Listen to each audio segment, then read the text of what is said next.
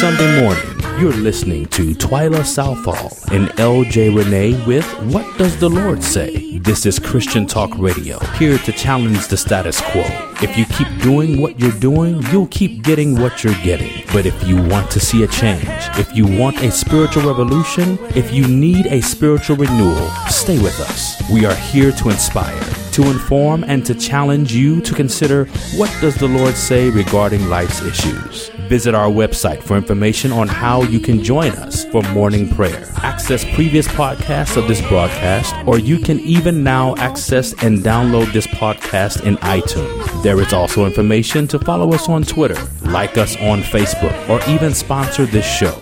Visit our website at www.whatdoesthelordsay.com. We would love to hear from you.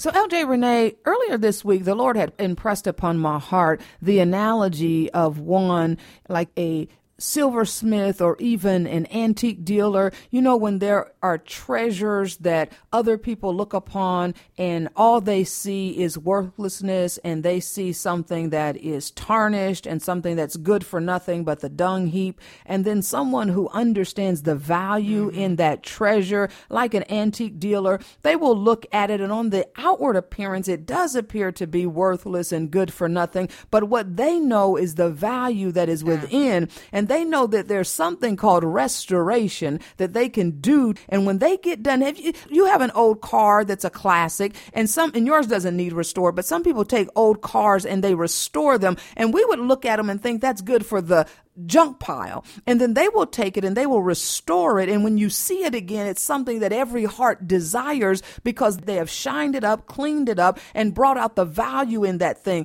Before, other people couldn't see it, but even when it's looking tarnished and looking like it's ready for the dung heap, people who understand the worth of a thing can look on it and see the value beyond what the natural eye could see. The Lord was showing me that we are just like that to Him. Sometimes our lives look to be worthless, and they look to be good for nothing, and they look to be ready for the dung heap, and many have been given up on, and some have been thrown away and cast aside, like the man that was bleeding and dying on the Jericho road, and all the church people passed by on the other side because they didn't see a value in that man's life. But then comes the Good Samaritan, which represents Christ, and he sees a worth in that life like he saw in you and I, and he goes to the man and he picks him up and he begins to restore him. He pours in the oil and the wine, the kind that restores our soul, and he takes him to the innkeeper and he gives him the commission to tend to him, and I will repay everything that's owed when I return.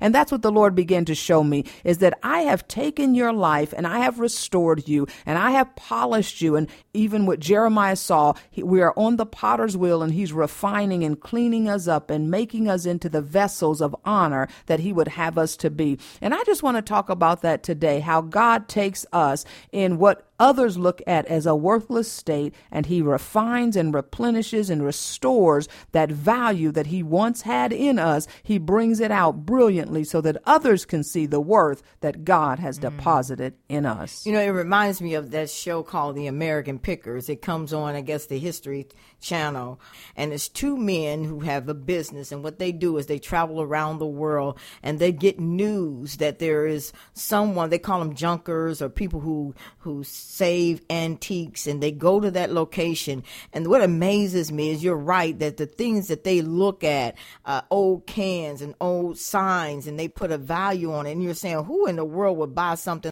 like that? But what really gets me is this: they will go in attics. They will go underneath the house find it, in order to find those pieces. And they know the value of it. And not only do they know the value of it, but they know there's a set of people that also recognize the value in this too. And it will be worth more money when they clean it up and put it on display and to sell it. And that is how God looks at our lives as well, that we people may look at us because we are peculiar people. And so, you know, they look at us and say they're strange, or they do things not like normal men would do. But see, the thing is that they don't realize that God came in, cleaned us up, changed our behaviors, our attitudes. Now we're totally different. When you looked at us, you might look at someone and say they're insignificant. You might think or you that you're look at a insignificant. drug addict or a prostitute, or you look at a homosexual, or you look at someone down and out on Skid Road. And when God looks at them, he doesn't see what you and I see. He sees beyond the outward appearance. He sees beyond what sin has caused in our life. He sees beyond the cares of this life that has weighted us down and the turmoils of this life that has made our life heavy. He sees beyond the trouble and the affliction. He sees the deposit that he made in each and every one of us, the potential of what we can be and what we will be if we give our lives to him. Absolutely. So when he looks at us, I believe, I can't remember who the guy is that sung the song, Anthony somebody, but he sung the song that says that Jesus thought that we were to die for. He gave his life for us. Worth. It's called worth. So we look at each other and we think there's no value in that. There's no worth in that. And Jesus thought enough of us that he gave his life at Calvary for worthless ones such as you and I. And that's why that song, Amazing Grace, is so wonderful, because it said he saved a wretch like me. Yeah, you know what? First of all, God knew when he created us like him in his own image. So he knows what we look like. He knows who we are. I remember that there was a lady, I go to see different people who have health issues. And what my job is to help them to remove those barriers that might prevent them from getting well or receiving the quality of care that they really deserve. So I went into this woman's house and she's really a little bent over and everything. And I was trying to go through the information so quickly so I could hurry up and get out of there. And I heard in my spirit so clearly, the Spirit of the Lord said to me, he said, do not discount this woman. Discount means that you have cut down the value of someone. Overlooked them. And he'll speak to you in that way. Matter of fact, what happened was God read my heart. You know, because he knows the thought and the intents of the heart. And evidently it went deeper than me just trying to get out of that building or out of the house. And so, but this is how great God is. When he spoke that to me, he said, do not discount this woman. Immediately, he gave me the grace. I felt his love overshadowing me for this woman. Now, no longer that I look at her as it's time for me to go. I had a love for that woman that surpassed understanding. I'm telling you, it did. And as a result, I was able to talk to him, and I found out why this woman were going through the trials and tribulations that she is now faced with in her life. As a result of God overshadowing me with his love. What he was saying is, listen, it goes deeper. This is the issue of the soulish realm.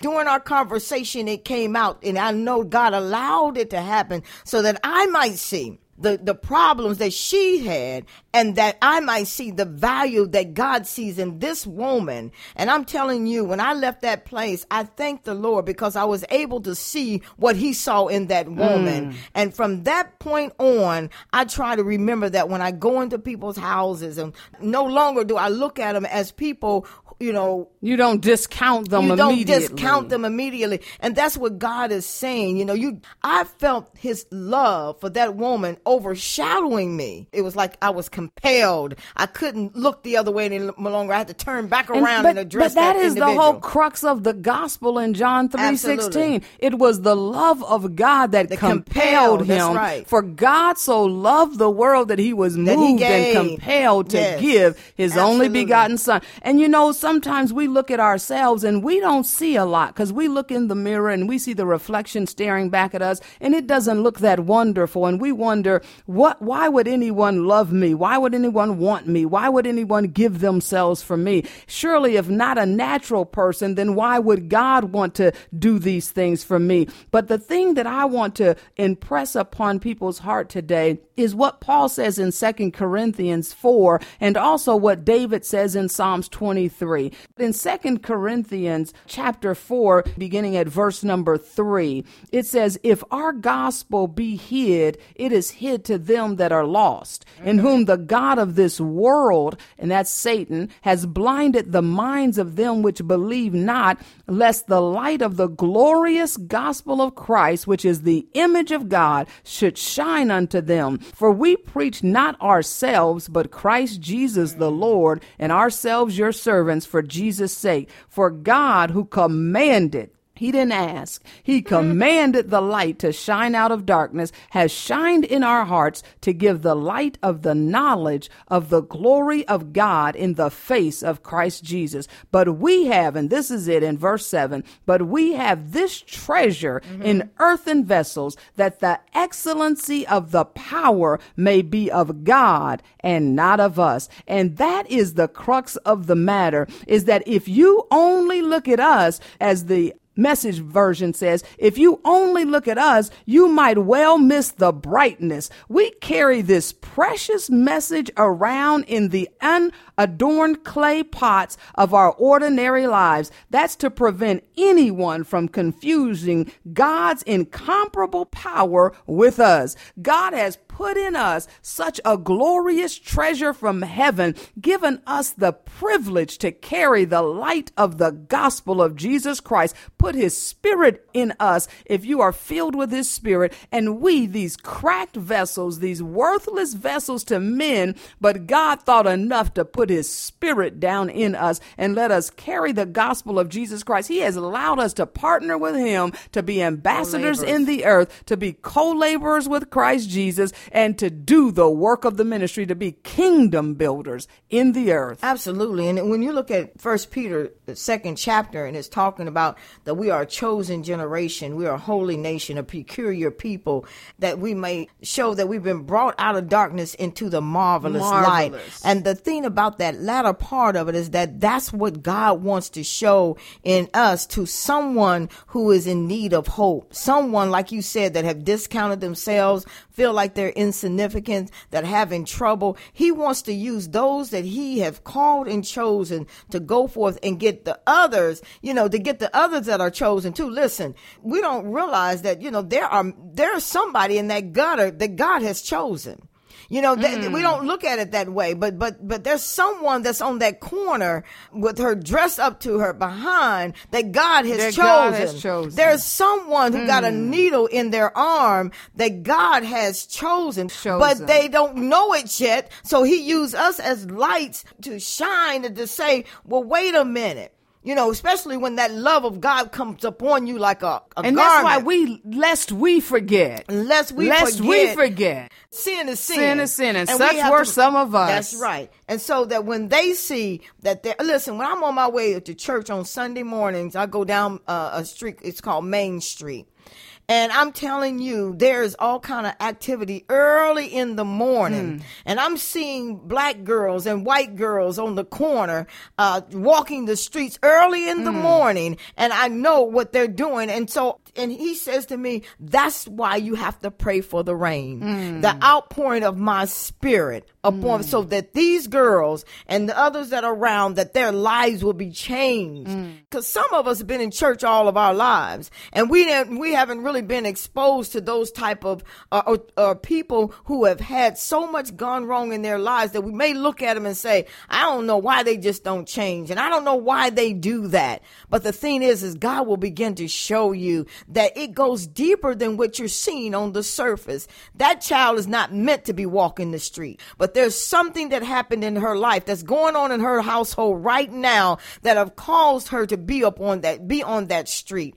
And what happens is when you partner with God to be the ambassadors of God in the earth, to be the kingdom builders of God in the earth, when you allow him to deposit his wonderful heavenly treasure in your earthen vessels and to use you so that it's beyond anyone's imagination that what's shining through you is not you, but it is God. There is no way when they look upon you, there is no way that they would ever confuse that the glory that's emanating from you is because of you, because they know you and they know where you come from. This has to be God. And when you allow God to work through you in such a way, the Bible tells us in 2 Corinthians in chapter 2, verse 14 and verse 15, the Bible tells us, it says, now thanks be unto God, which always causes us to triumph in Christ and makes manifest the Savior of his knowledge by us in every place. For we are unto God a sweet savor of Christ in them that are saved and in them that perish. To one, we are the savor of death unto death, and to the other, the savor of life unto life. And who is sufficient for these things? In other words, when God is infused in you, you become a fragrance to God. It is a sweet smelling fragrance to him when you are allowing him to work through you and to infuse you with his presence and his spirit and to accomplish his will in the earth. That sends a fragrance to God, a sweet smelling fragrance to God. And you are becoming that vessel of honor in the very eyes and sight of God. And that's because you are allowing him to use your vessel for his glory. There is nothing good in and of us. In our flesh there dwells no good thing, but God has taken these cracked pots and these marred vessels and put in us a treasure that is glorious, a treasure that is great, a treasure that is wonderful. He has put in us the treasure of heaven and made us partners with him in the earth. And it is a glorious thing to think that he saw the best in us. He looked at us, and when others only saw the worst in us, when others only saw, as you said, the woman walking the street, or the drug addict with the needle in its vein,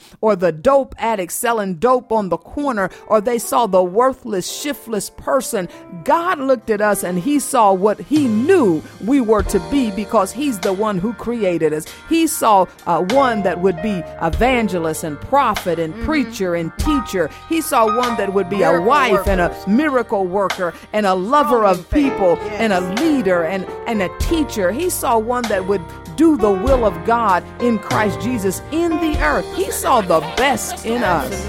When folk walked you off, said you would never make it, what did he see?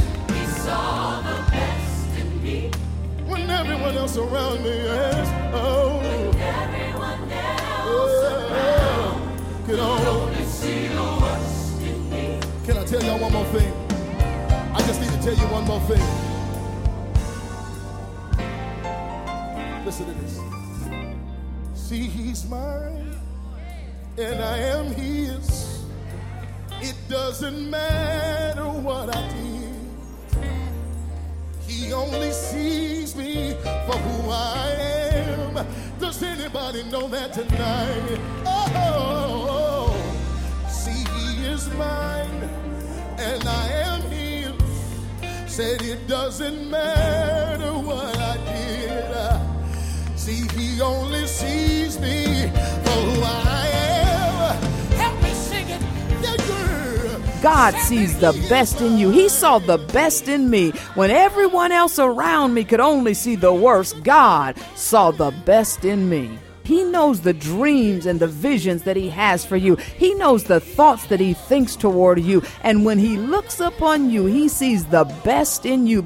God saw the best in me when everyone else discounted me. He saw the best in me. And I'm so thankful for that, because sometimes we can have our ears too close to someone else's mouth and we begin to think that we are that person that they say that we are. But God wants to change our perspective and cause us to see that we are the man or the woman that he has created us to be. We can begin to start listening to people and discount ourselves and say we are insignificant. We can begin to start comparing ourselves to others and begin to withdraw. But God has something for each and every one of us, and he's calling it forth right now. Amen. And sometimes it's kind of hard because you're looking at where you are today. God sees where he's taking you, and you can only see today. But ask God to open your eyes, just like he said in the 2 Corinthians verses that we read, how that the God of this world has blinded the eyes of them that believe not. At some point when you came to God, he removed the blinders from your eyes that you might behold, understand, perceive, and believe on the glorious gospel of of Christ. So even now, if you're having difficulty understanding who you are in God, ask him to remove the blinders and the film off of your eye so that when you look upon the heap of mess, you can see the treasure that God sees, not just in you, but in others as well. And this is a prayer that you pray. Psalms 23, you know this psalm so well, that the Lord is my shepherd, I shall not want. He makes me to lie down in green pastures. He leads me beside the still waters. And this is it in verse 3. He restores my soul. You pray that God will restore your soul, that he will take you, refurbish you, replenish you, fix you up, polish you off, and pull out of you that which others could not see, but he knew was there all the time. It is there. The potential has been there all the time. You see some people do great things and they accomplish great exploits in life, and you wonder, wow, how did they do that? I knew them when you knew them, the potential was always there. Yes. The seed was always there. It's just a matter of them refining it and pulling it out and learning how to develop into what God has given them the ability to be. So we pray, God, restore our souls, that God bring up out of us all of the God that he has put down in us. God has given every man a measure of faith. Now let's ask God that give us the ability to exercise that faith, that we might be everything that he has dreamed us to be. Restore my soul. Make me whole. Make me who I am supposed to be in you. Get that stinking thinking out of your mind. I don't want to see what the world sees. I don't even want to see what the natural man sees. I want to see what God sees. And when I see what God sees, I'll begin to see the brilliance coming out. I'll see what that antique dealer saw in that heap of junk when he knew he could restore it and refurbish it and replenish it, polish it up and make it special. I want to see that in me. I want to see me on the potter's wheel where God is making me into the vessel that he has always dreamed for me to be. God, restore my soul. You know, when you read that scripture, it says, he restoreth my soul. And we were taught that anytime you see the TH on the end of something, is a continual thing.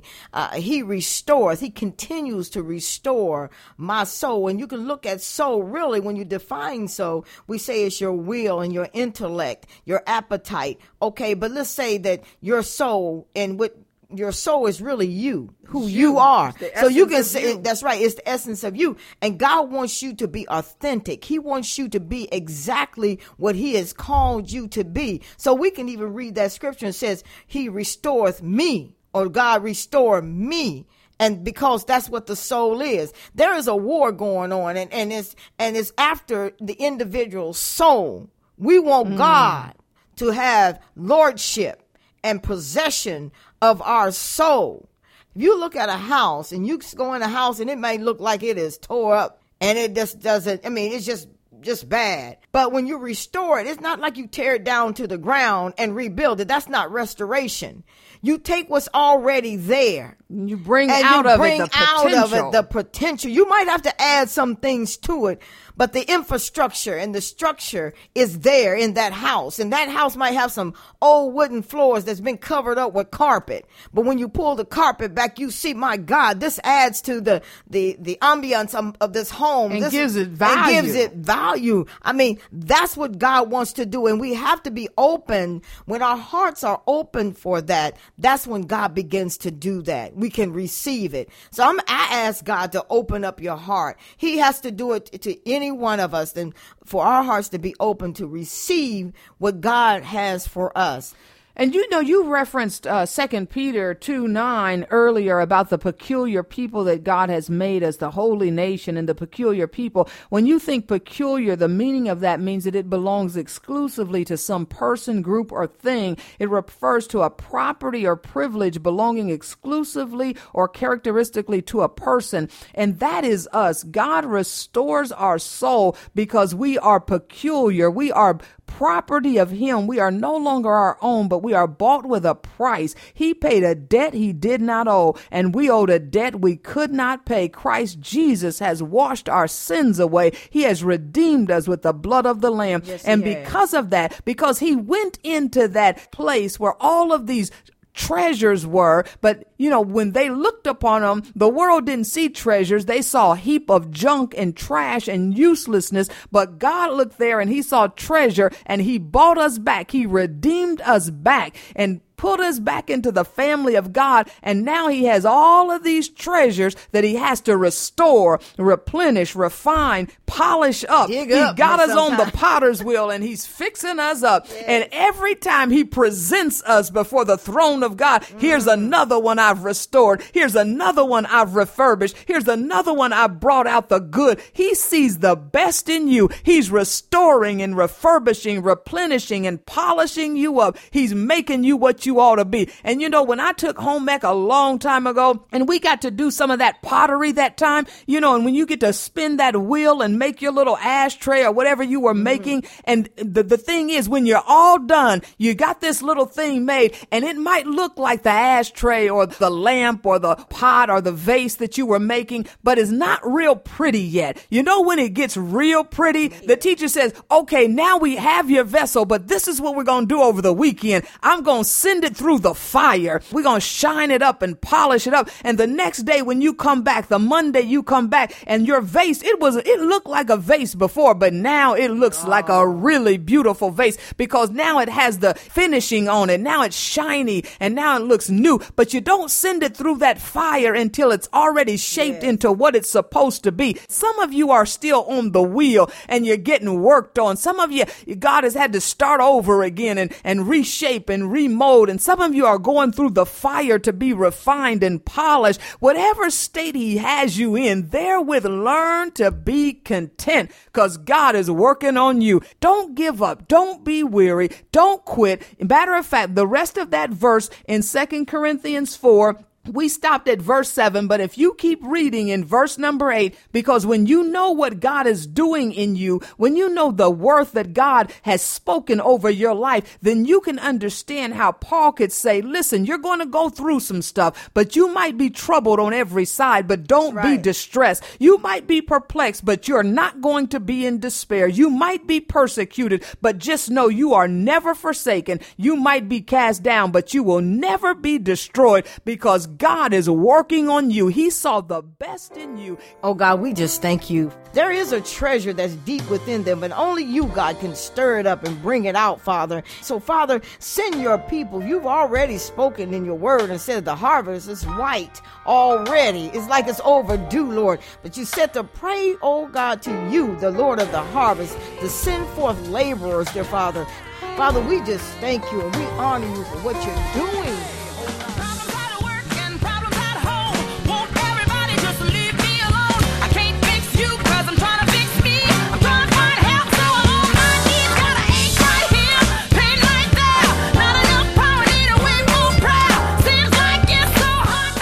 We thank you for tuning in. You have been listening to Twyla Southall and LJ Renee with What Does the Lord Say? For information on this program, on how you can subscribe to or access previous podcasts of this broadcast, visit our website at www.whatdoesthelordsay.com. Until next time.